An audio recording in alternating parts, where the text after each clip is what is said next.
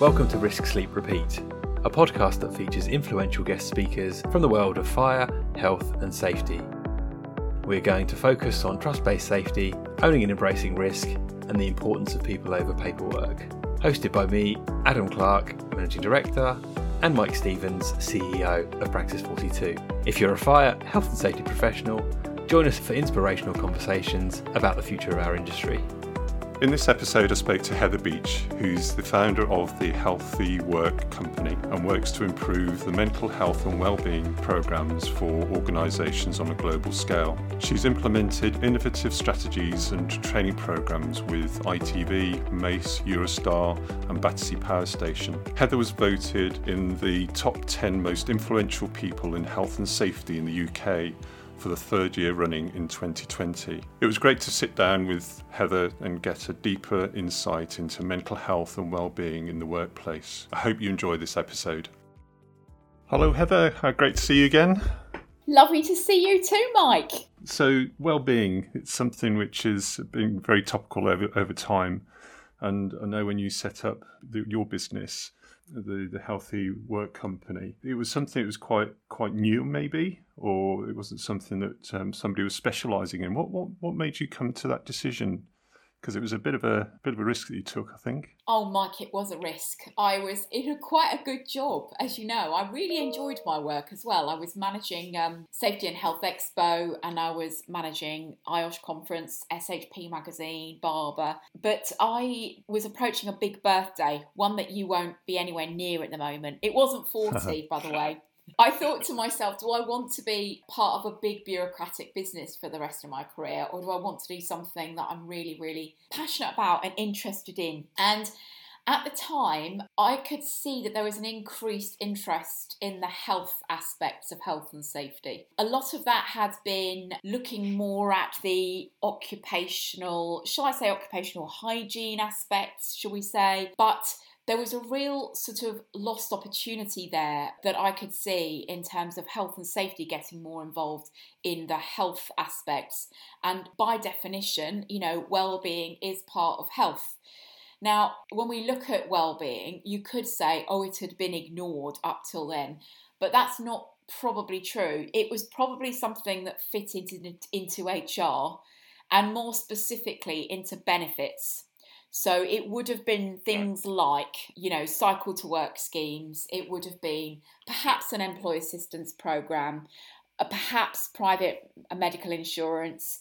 It might have been, a yoga class and the famous sort of apples in the office approach, which was well-being was regarded at really until I guess fairly recently. Yeah, so I kind of got in at the point where it was starting to be considered by health and safety professionals.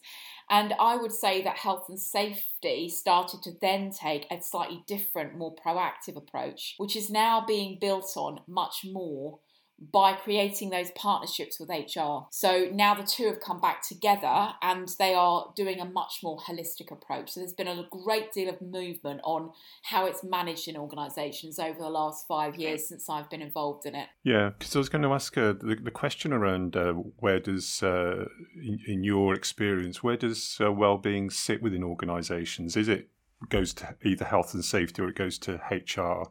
Is that typically those two areas, and one owns it and one doesn't own it, so to speak? It's a massive mix and it tends to get passed around. So I think initially it was probably the person that wanted it took it. Mm-hmm. So it might have been somebody in health and safety, it might have been somebody in HR, it might have been somebody from a different function altogether, but probably one of those two.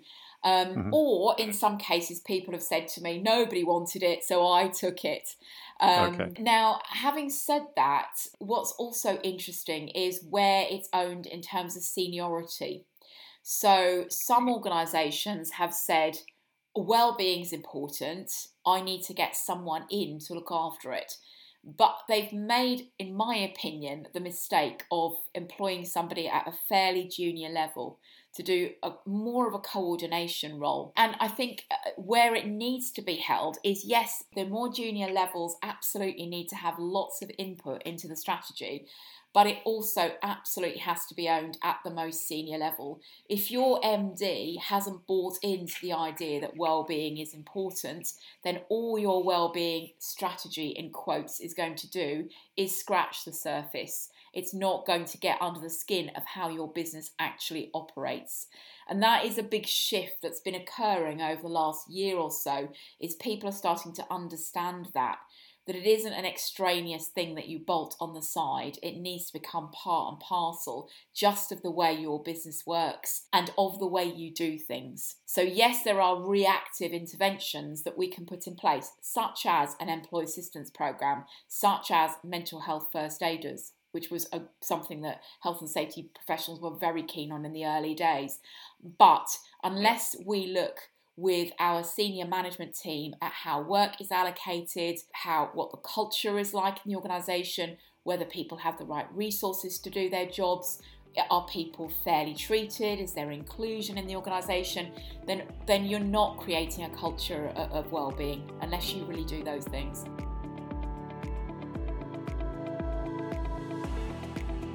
So I observed early doors that the mental health first aiders was everybody sort of went for it and said, well, this is what we're going to do now as part of our mental health piece within wellbeing.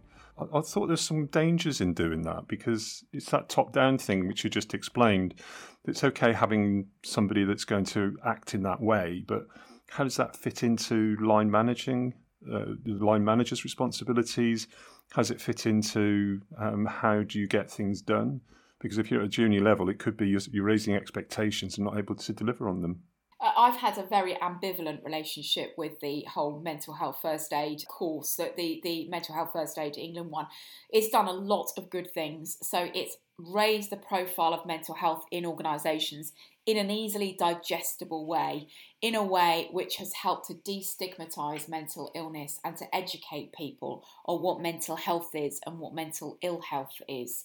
So it's done a lot of very good things. It was also very promoted at very senior levels within the health and safety profession, and therefore people in effect all did it because it felt like the right thing to do. However, exactly as you highlighted, Mike, there are some real inherent dangers in that approach. The first thing is that you should train your managers first and foremost, and that the course that is appropriate for your managers is not mental health first aid. Yes, your managers are going to learn something by doing mental health first aid, but they're not going to touch on their manager duties. And in fact, some of the advice that's given in the mental health first aid course, I would suggest, was possibly conflicting with a manager's responsibilities. So just as an example, confidentiality. So, if I'm your mental health first aider, I should keep that information entirely confidential, not talk to anyone unless there's a risk to life. But if I'm your manager, I can't promise confidentiality. I need to go talk to HR. I need to go talk to occupational health. I might want to talk to my manager about it. I certainly want to write a note that I had that conversation with you on that day. So I think it's a bit of a danger. And some organisations said, our whole of our senior management team has been trained as mental health first aid. And I was just kind of horrified by that, to be honest, because to be honest, what senior management teams need to understand is very different to what somebody on the shop floor needs to understand. That distinction, that training needs analysis on the first instance, which is done with everything else. If you were looking at asbestos, you wouldn't train the managing director in asbestos removal, or you would train them in what they needed to know in terms of their legal duties. And what we've done here is we've thrown mental health first aid at everyone. Now, as I said, nothing in there is inherently bad. It's a good course and there's lots of benefits to it, and we wouldn't have got any business for the first 2 years of our life if we hadn't offered it. But there are some real kind of health warnings in there in terms of who you get to be a mental health first aider, and also it certainly shouldn't be the only piece of training you provide. You should look at your stakeholders and look at what's most appropriate to that stakeholder. Yeah. So hopefully for the listener of our podcast here is that there's a takeaway there. And one thing I just wanted to ask you is that when you've identified that when you are invited in by an organisation and you've got some really large organisations done work for, I guess you have to sort of tread carefully, but also have to be true to your feelings about what's the right thing to do, in terms of their approach. And I'm guessing that the training then isn't just like, here's some training, do this as a senior manager. Sometimes you might have to orientate it based on the culture or where they are on their plan. Absolutely, and even down to the person that we send in for the training. So, I wouldn't necessarily, as a middle-class white woman, I wouldn't necessarily go in to a construction site. I might be all right at it, but I've got trainers who will be more, I'd be able to identify with that audience, and they would identify with them much easier. And it gets rid of that barrier, that first barrier to going in. I would go in and do a senior management team because I've been a director in a large organisation. I understand the pressures they're under, and I wouldn't send someone who hadn't been in that position to go and train the board. So, yeah, I think that's really important. And also, the one thing that we do is that we always tailor and bespoke everything, which is another reason why for us mental health first aid wasn't comfortable, because you have to deliver the course exactly as it's written.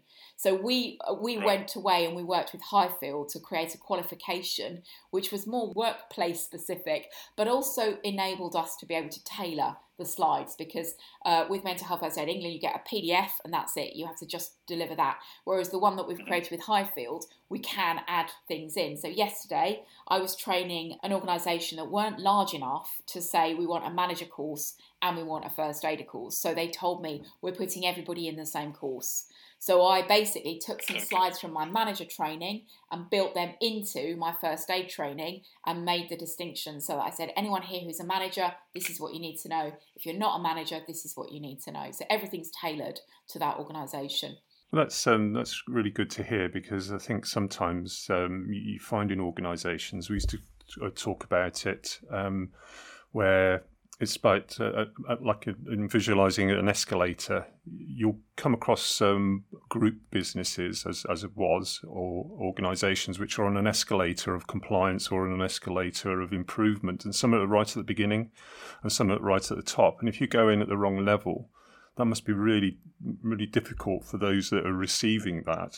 And it also undermines what you're trying to do, because if you don't get the fact that they're pretty high up on that escalator, then you're not giving them the right thing, because they might just want an outside view or endorsement of what they're doing. And sometimes it's a bit like a benchmark or a reference point, whereas at the other end of it, it's like, I'm not sure whether or not wellbeing's right for me or my organisation. So on that whole thing about where they are and how you get somebody on side, how do you do that with a senior management team? Presume you're being invited in, but not maybe everybody's on the same page.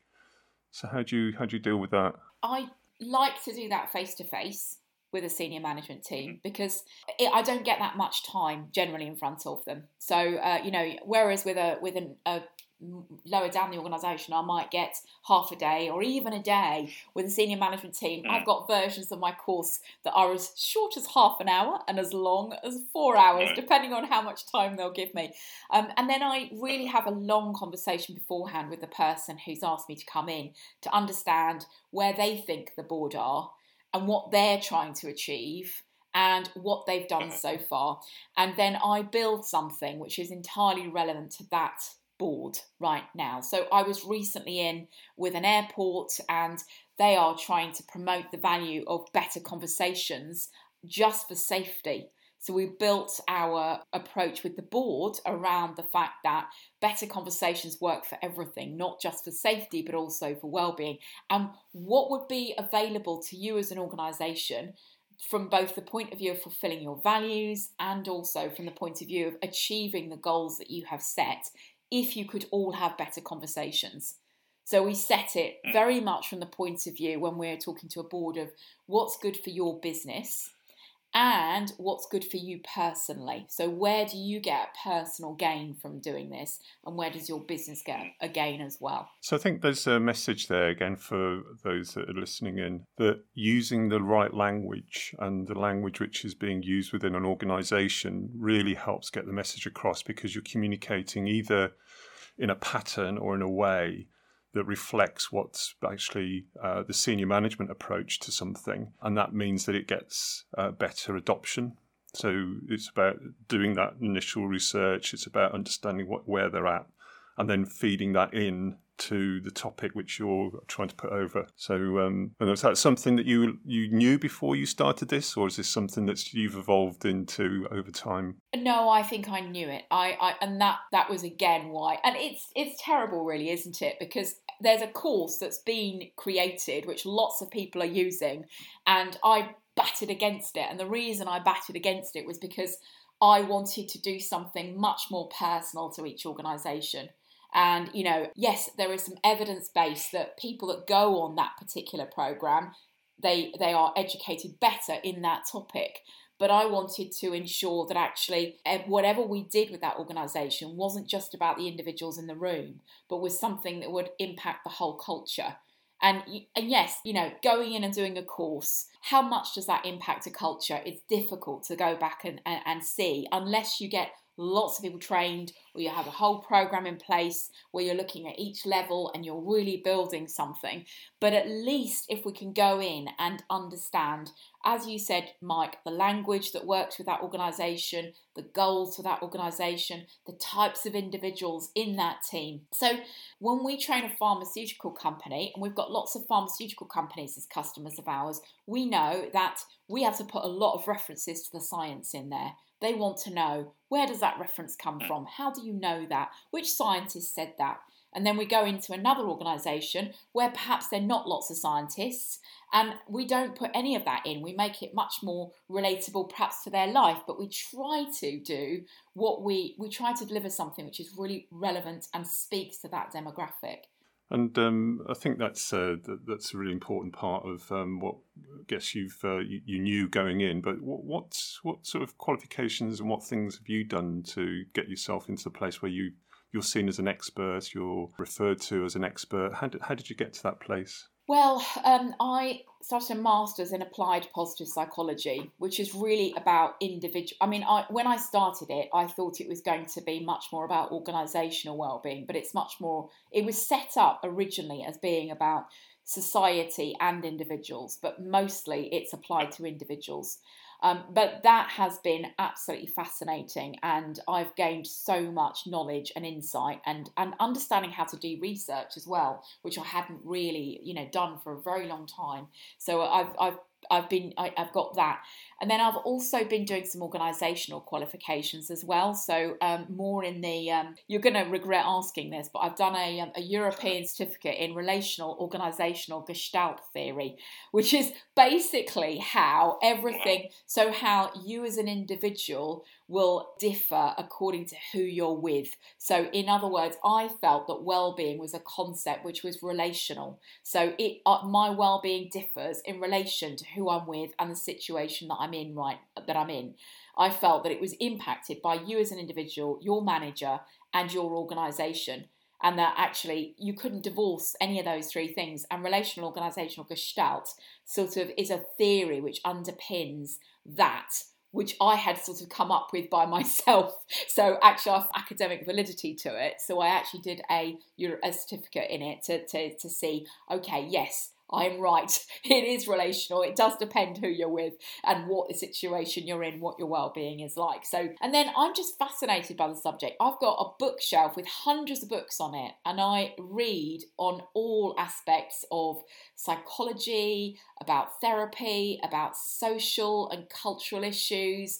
I just find it really fascinating. And I'm also, actually, this might sound really ridiculous, but I'm also really interested by myself, what makes me tick. So I'm constantly thinking about it and like, okay, why did I do that? That's really interesting. Or going back and thinking about what I did, and that's interesting. Maybe I could have done that a different way. Wonder why I addressed that. So, for example, in the middle of my master's, I had a meltdown, a massive meltdown. And I was writing an essay about resilience, and I was complimenting myself on how resilient I was because I scored really high on a psychological capital survey, which is basically showing that you think you're very good at getting your self-efficacy is very high. You're able to achieve the goals that you set out for yourself. And I thought, yeah, I'm doing really well here. And then I had a meltdown. And what I discovered was underpinning that meltdown was that I was a perfectionist. And I would never have seen myself as a perfectionist because I'm untidy, a little bit disorganised. I leave things to the last minute. I would never have seen that. But when I looked into the concept of perfectionism, I understood that actually I had incredibly high standards for myself. I daren't make a mistake. And I also had really high standards for the people around me, which is called other-oriented perfectionism. And so that was really hard for them too, because when they made a mistake, I took it really, really personally. And so now I understand that about myself. That's not to say that I'm ever going to get rid of it entirely, but I can see when I make a mistake or when something isn't going exactly the way I wanted it to, I can see, that's my perfectionism speaking. Now I understand that about myself. And as I understand these things, I share them with other people so that other people can start to think, maybe, well, that's interesting. I hadn't thought about that. Maybe that's part of what gives me stress as well, is the fact that I'm a bit of a perfectionist. So yeah, that's kind of the way I'm wired. And I feel like I'm in the right place. I'm doing what I don't know if you believe in destiny or fate. I don't really on one level, but I'm doing what I should do. I'm doing what I was meant to do, as it were. Yeah. Well, the good thing about it is it gets you going. It's something that you're interested in, you like doing it, you love doing it. And that's the most important thing about any sort of role or anything that you're doing. And I just wanted to test your thoughts about this thing about if you see that as a failure, the fact that you describe it as having a meltdown. Out of failure, isn't there something that you can achieve from that, or something you can learn from that, or something you can take away?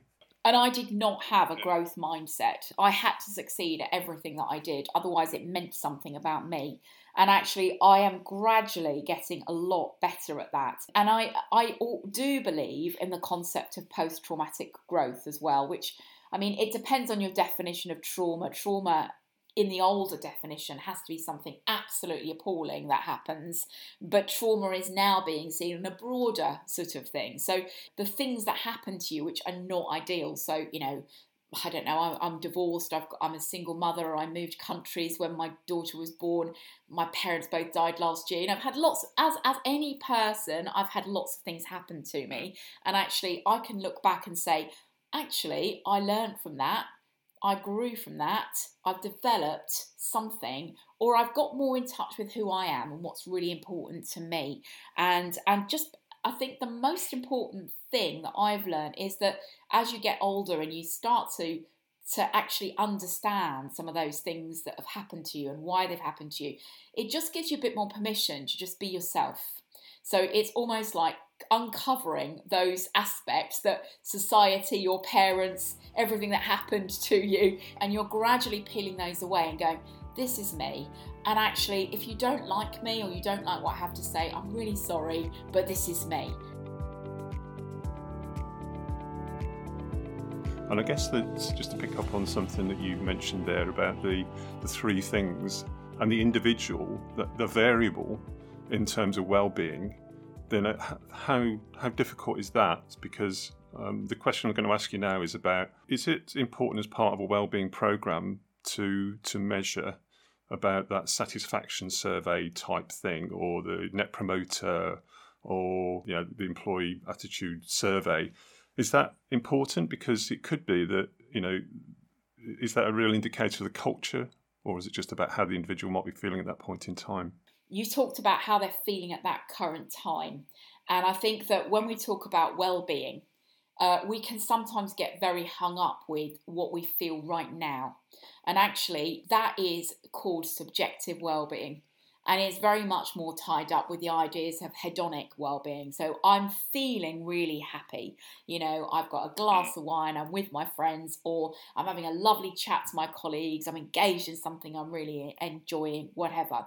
That's subjective well-being. And that can alter week by week, even day by day. If I'd had a chat with you yesterday, I was feeling really under the cosh. I had way too many things to do. I wasn't feeling great. I would have said my subjective well-being's a bit low today.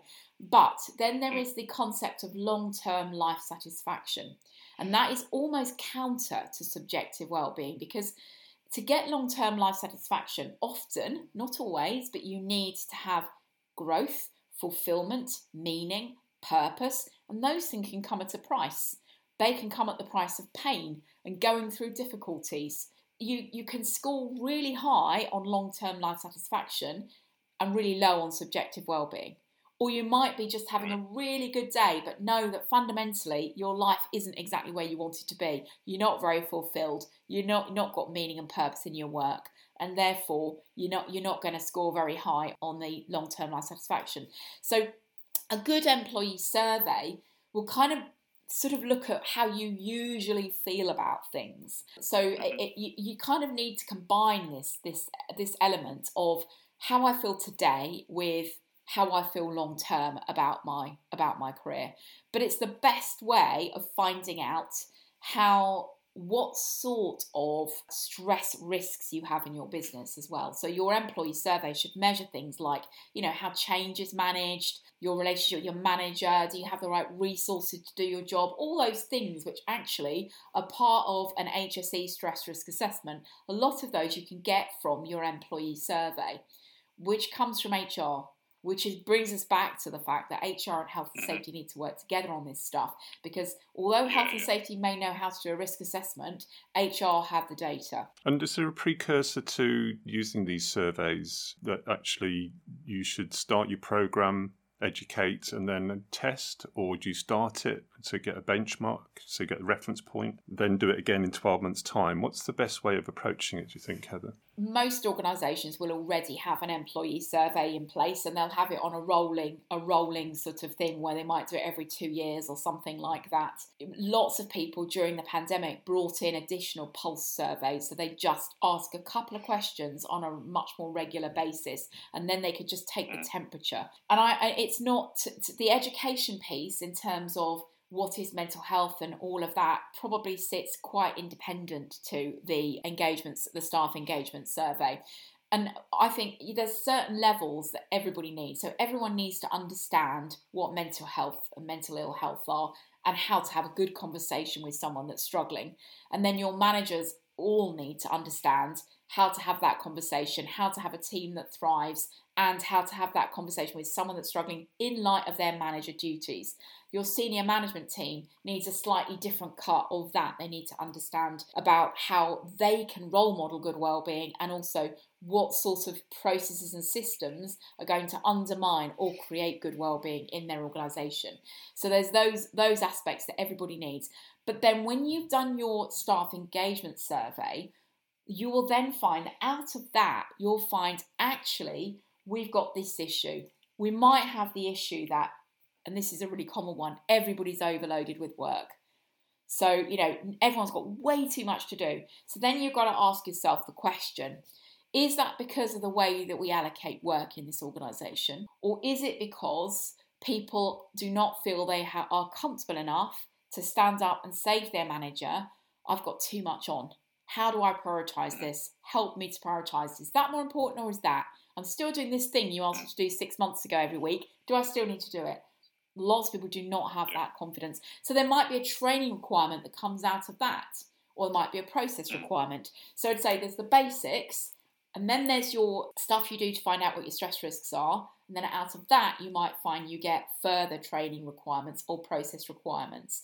And a survey isn't the only way, by the way, to find out. I've done with organisations, I've done surveys, and then I've followed that up with employee forums where I have people around the table and chat to them about what they love about working in that organisation and what they really dislike about it. And off the back of that, we've got very different ideas to what we got from the survey.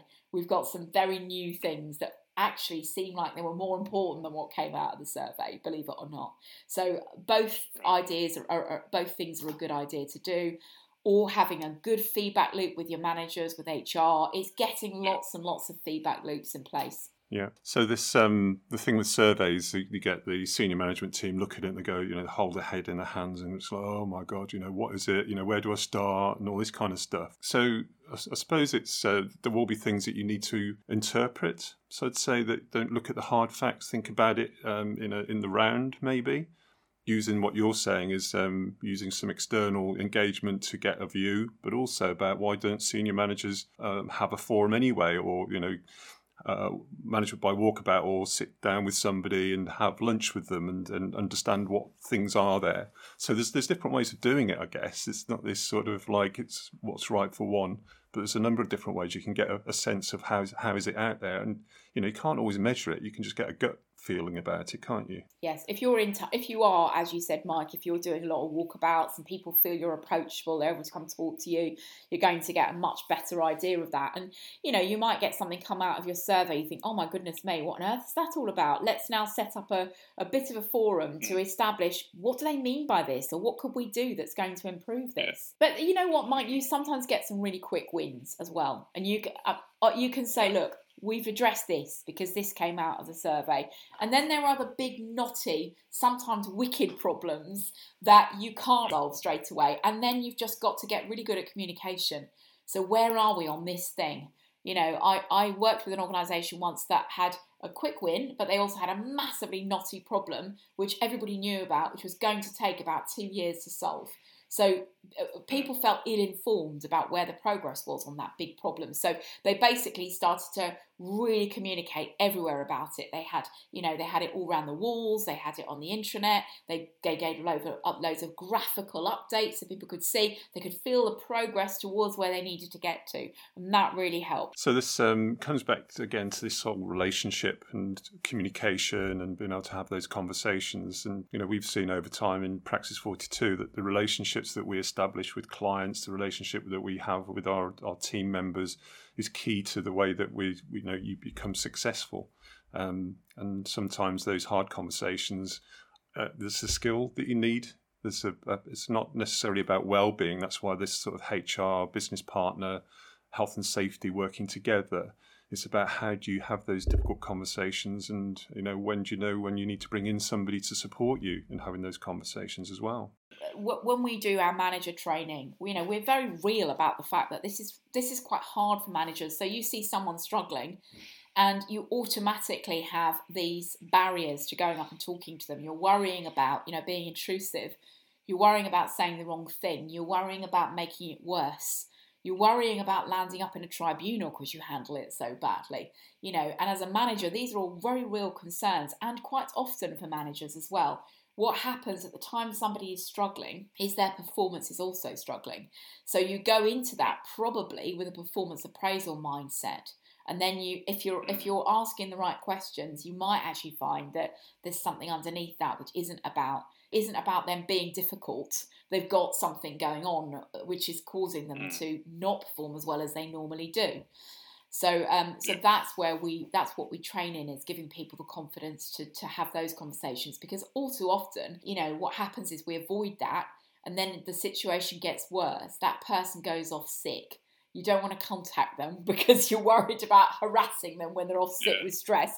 And actually then you have a long-term sick problem, which you can't resolve very easily. Yeah, I was always told that and I've learned over time is that when somebody is off for a long period of time is about not to harass them, but to be in contact, because they can get the other message, which is actually nobody needs me anymore then. And that can make it even worse. So it's about having that confidence to say, I want to keep in contact. It's a good principle. But also I want to help you to get to where you want to be, which could be, either varying your work or helping you, because you're either having to care or you need care yourself. So there's all those sorts of things. Unless you have that conversation, then you don't know. And text messaging and that kind of thing just winds me up if that's not a way to keep in touch, is it? It's sort of by sending them a nice email. We're seeing what generation we're part of here, because the younger generation, everything's done by text, isn't it? That's how they communicate everything. So yes, but yeah, I totally agree. And again, it's a really hard one, but to get the balance right. But as you said, it's through negotiation, isn't it? It's saying, okay, maybe we don't want to talk. Maybe you don't want to talk to me once every 2 weeks, but should we get together in the park, or should we do it every 3 weeks or something like that? Because you've got a duty of care to that individual. It was funny because, well, not funny, but we created this course together with an HR employment lawyer way back when we started, because I wanted this course first and foremost because I'd struggled with that conversation. I mean, I still do. It's not easy. So, I'd struggled. So I wanted to create something that would help people. And so I worked with an HR employment lawyer, and they used to specialise in mediation with employees that were off long-term sick. And they said that they had loads of people on their books who'd been off 2 years, a year, And the company had stopped communicating with them because it was all too terrifying. Nobody quite knew what to do with this person anymore, and that's why, as you said, just keeping in touch the whole way through, managing the process through is so important. And my experience was in an organisation that was changing pretty much every 9-10 months, maybe. And it's a massive wind up in terms of trying to get your health and safety management system in place, because you engage with the senior team, you got them in play, and then also they go, and then it's about something else happens, and then another business is acquired, and there's another culture that comes in. And what would happen was there was a group of about 20 people that had been on long-term sick, and nobody knew what was going on with them. And when we were part of occupational health, because we had this holistic approach to occupational health, safety and environment, as it was at the time, and fire safety, that was something that we had to try and deal with. And it actually got to one point where there was it's almost like they felt it was constructive dismissal, the fact that these people were sitting out there on full pay, and it became a big issue. So and part of it was because there was no manager associated with this group of people, which had sort of gone into off a cost centre into a group cost centre. So yeah, it's just this thing about keeping up to date with people and making sure that the communication continues is really important. It sort of moves me on to something else, which one of the things I wanted to sort of ask you about was that when you see wellbeing now going forward, do you see it as part of the ESG approach, the environmental social governance approach? Do you think that that's something that organisations are now looking to do? They see wellbeing as that key to the way that they go about their business? I think that there are very few organisations that are at that point right now. I think that moving forward, it sort of makes sense. And that comes back to this whole holistic approach, doesn't it? It has to be something that just gets knitted into, this is the way we do business, because we're a company that is sustainable, and we worry about sustainability, we worry about all the aspects of that, including people, including safety, all of those other things. And that's why I also think that the new wellbeing standard 45,003 is a good thing, because a lot of organisations already have a standards-based approach for things like quality or for health and safety, and to be able to build wellbeing in using the same sort of language and using the senior management buy-in approach, it is a good thing, because then you've just got a harmonised sort of system and approach. So I suppose the people are missing a trick here, because the ethical investment is about how the ethics of going back 20 odd years now, where we used to get looked at, and because we had quite large call centres, and they saw that as an issue. And how are you treating those people in the call centres? Because it was almost like looking at it in a different way and saying that it's not a factory anymore, and how do you treat those people ethically? But also, what do you do with call centres, like call rates, breaks, and all that kind of thing about the activities that go on there. So I think ESG is the place where wellbeing should be part of that reporting, and to say this is how we have a wellbeing programme, because it makes sense, because it's about a sustainable business is about those people which are doing the best they can in the situation that they find themselves in at this particular point in time. And on that 45,003, just a bit challenging here, what's the point if it's not certificated? Well, I think what it does is it provides you with a sort of proven approach to what will work in an organisation, and it also insists on the whole way that that 45,001 work is that buy-in from senior management, communication from senior management, and then, how do I knit safety into the DNA of my organisation, really, isn't it? Fundamentally, that's what we're doing. And we're doing the same with wellbeing if we're using a standard like 45,003. I don't think there will be the external supplier benefits to doing it. But internally, internal stakeholders should be able to start to perceive a difference in the way the organisation functions if you've got 45,003.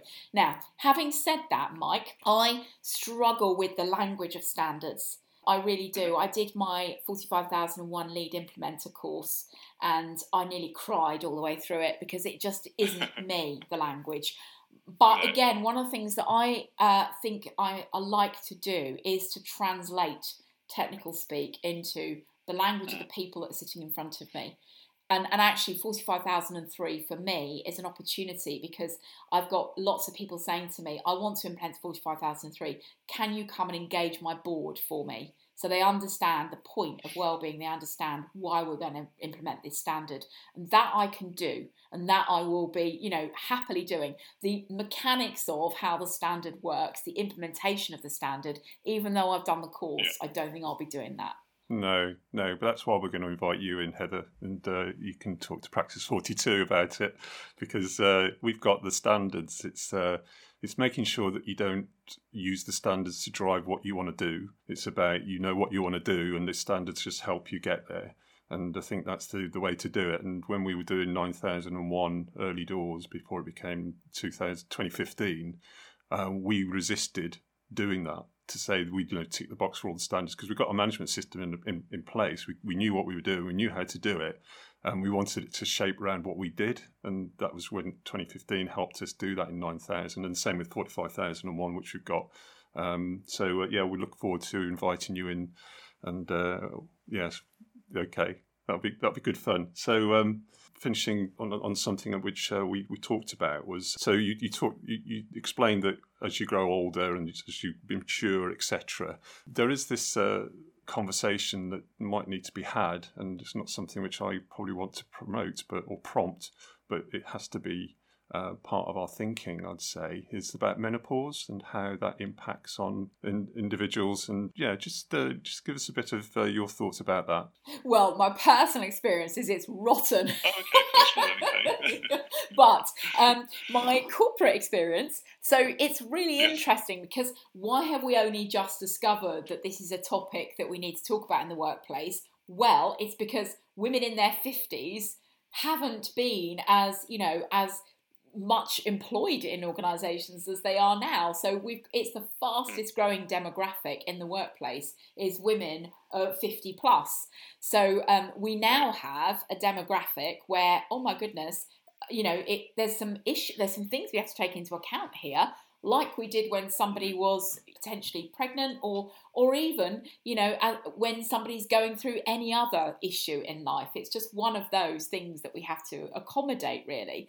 And so we're finding lots of organisations are sort of asking us to come and talk to them about menopause. And, is it a policy? Some people have a policy. There's no legal requirement to have a policy, by the way. Lots of organisations prefer to put some guidance in place, but a lot of it's an education piece. And it's an education piece because even women like me who are going through it, we don't know anything about it. We've just never had it talked about. We didn't know what was coming. It was always something you stayed tight-lipped about, and it was like, no, you don't talk about it. So it comes a big shock. And I think the biggest shock for me was to establish that 1 in 4 women lose their jobs during the menopause, and 1 in 8 leave the workforce altogether. It varies enormously from person to person. So most of us will get a form of brain fog on occasion. We might get the hot sweats. There are other things that come alongside it, which fatigue, things like that. But there are things that we can do to address those things. So there are various alternative therapies. There's diet, there's exercise, there's HRT, and doing those things will help as an individual. And then as workplaces, we need to think about, how do I talk to somebody about this? What kind of support can I offer them? And does that make sense in the organisation that I have? Can I give that person the support in the team that I have? Does that work? Is it a question of just moving them somewhere, in which case I can just do that?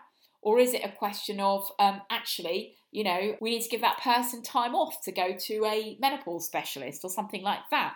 So I guess we just need to consider how we support those people going through that in the same way as we would support someone if they were going through any issue in their lives or with their health. And for me, one of the things that's really interesting about this is that it really makes us think about this question of inclusion and the fact that we're all going to go through different things and be relating to the workforce in a different way throughout our lives. So when I started in my 20s, I absolutely did nothing but work, but it was the greatest fun ever. You know, I worked, I was in the pub with my friends, I travelled all the time for work, I lived in Amsterdam for a bit, you know, I was promoted every year. It was just everything. That was my career, was everything, and I loved it.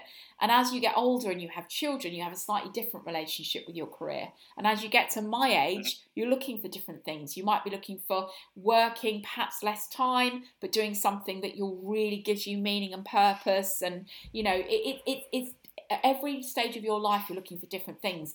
And I suppose for organisations, it's understanding the value of all of those different pieces coming together. So having, you know, young people that have maybe got more energy, more time, more, you know, and then having that experience, those experienced people as well, who can add to the picture, and having people from different demographics, so that you are representing different opinions and different strengths. We have a massive issue, all of us, in that we all recruit to a certain extent in our own image, don't we?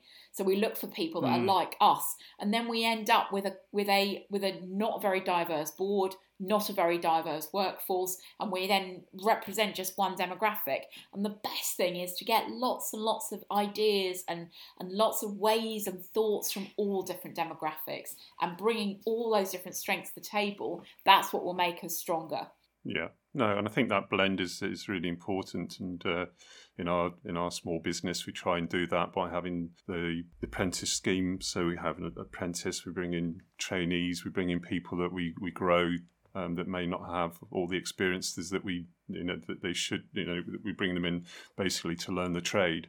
But that's what we want to commit to, and that's our culture. And it's about then having the recognition that it's about having the right people in the business, and just making sure that there is a selection process which is robust enough. But the thing about what you're saying, though, just to finish off, is that we need to just recognise that people go through different phases and there's different things. And I guess that brings me to the sort of the final bit about this whole what is well-being, because I struggled with it early doors and I thought it was mental health and was stress and that kind of thing. So what's your view on it? So I've asked a couple of our guests about it, and different people got different views. So there's no right answer, as you know. Yeah, I'm not going to give you a straightforward answer to this one, Mike, I'm afraid. There are, I think the last count of 99 more than 99 definitions of well-being. There are tons and tons of them, and everybody sees it slightly differently. And if you look at the Oxford English Dictionary, it says it's the state of being comfortable, healthy, or happy. I disagree with that. I think that's a really old-fashioned definition of well-being, because well-being can be about growth as well. And we know that with growth comes pain, as we talked about earlier. And for me, it's that combination of I feel happy in the moment and I've got good long-term life satisfaction. I actually like the New Economics Foundation definition, which says well-being can be understood as how people feel and how they function, both on a personal and a social level, and how they evaluate their lives as a whole. So I like that definition. But as I said, you ask lots of different people who get lots of different definitions. And I think it's a moving thing as well. I think we used to think of it as you had to be healthy. I give you an example that I always give in my courses. I say my dad had dementia and he had a bit of a heart problem. Could he still have good well-being towards the end of his life with that? What's your belief in that, Mike? What do you think? Yeah, if they're being cared for and they're being looked after, and there's that compassion, and there's the recognition about dignity, then that's the thing, isn't it? And how the people perceive it. So you can't actually say it's to do with health from that perspective, can you? Because my dad wasn't physically healthy, but he was happy, and he had good long-term life satisfaction. He had great people around him looking after him. It is physical and mental, but it's also social, emotional. You know, it's how do I relate to what's going on? You know, how do I feel that I'm in a good place?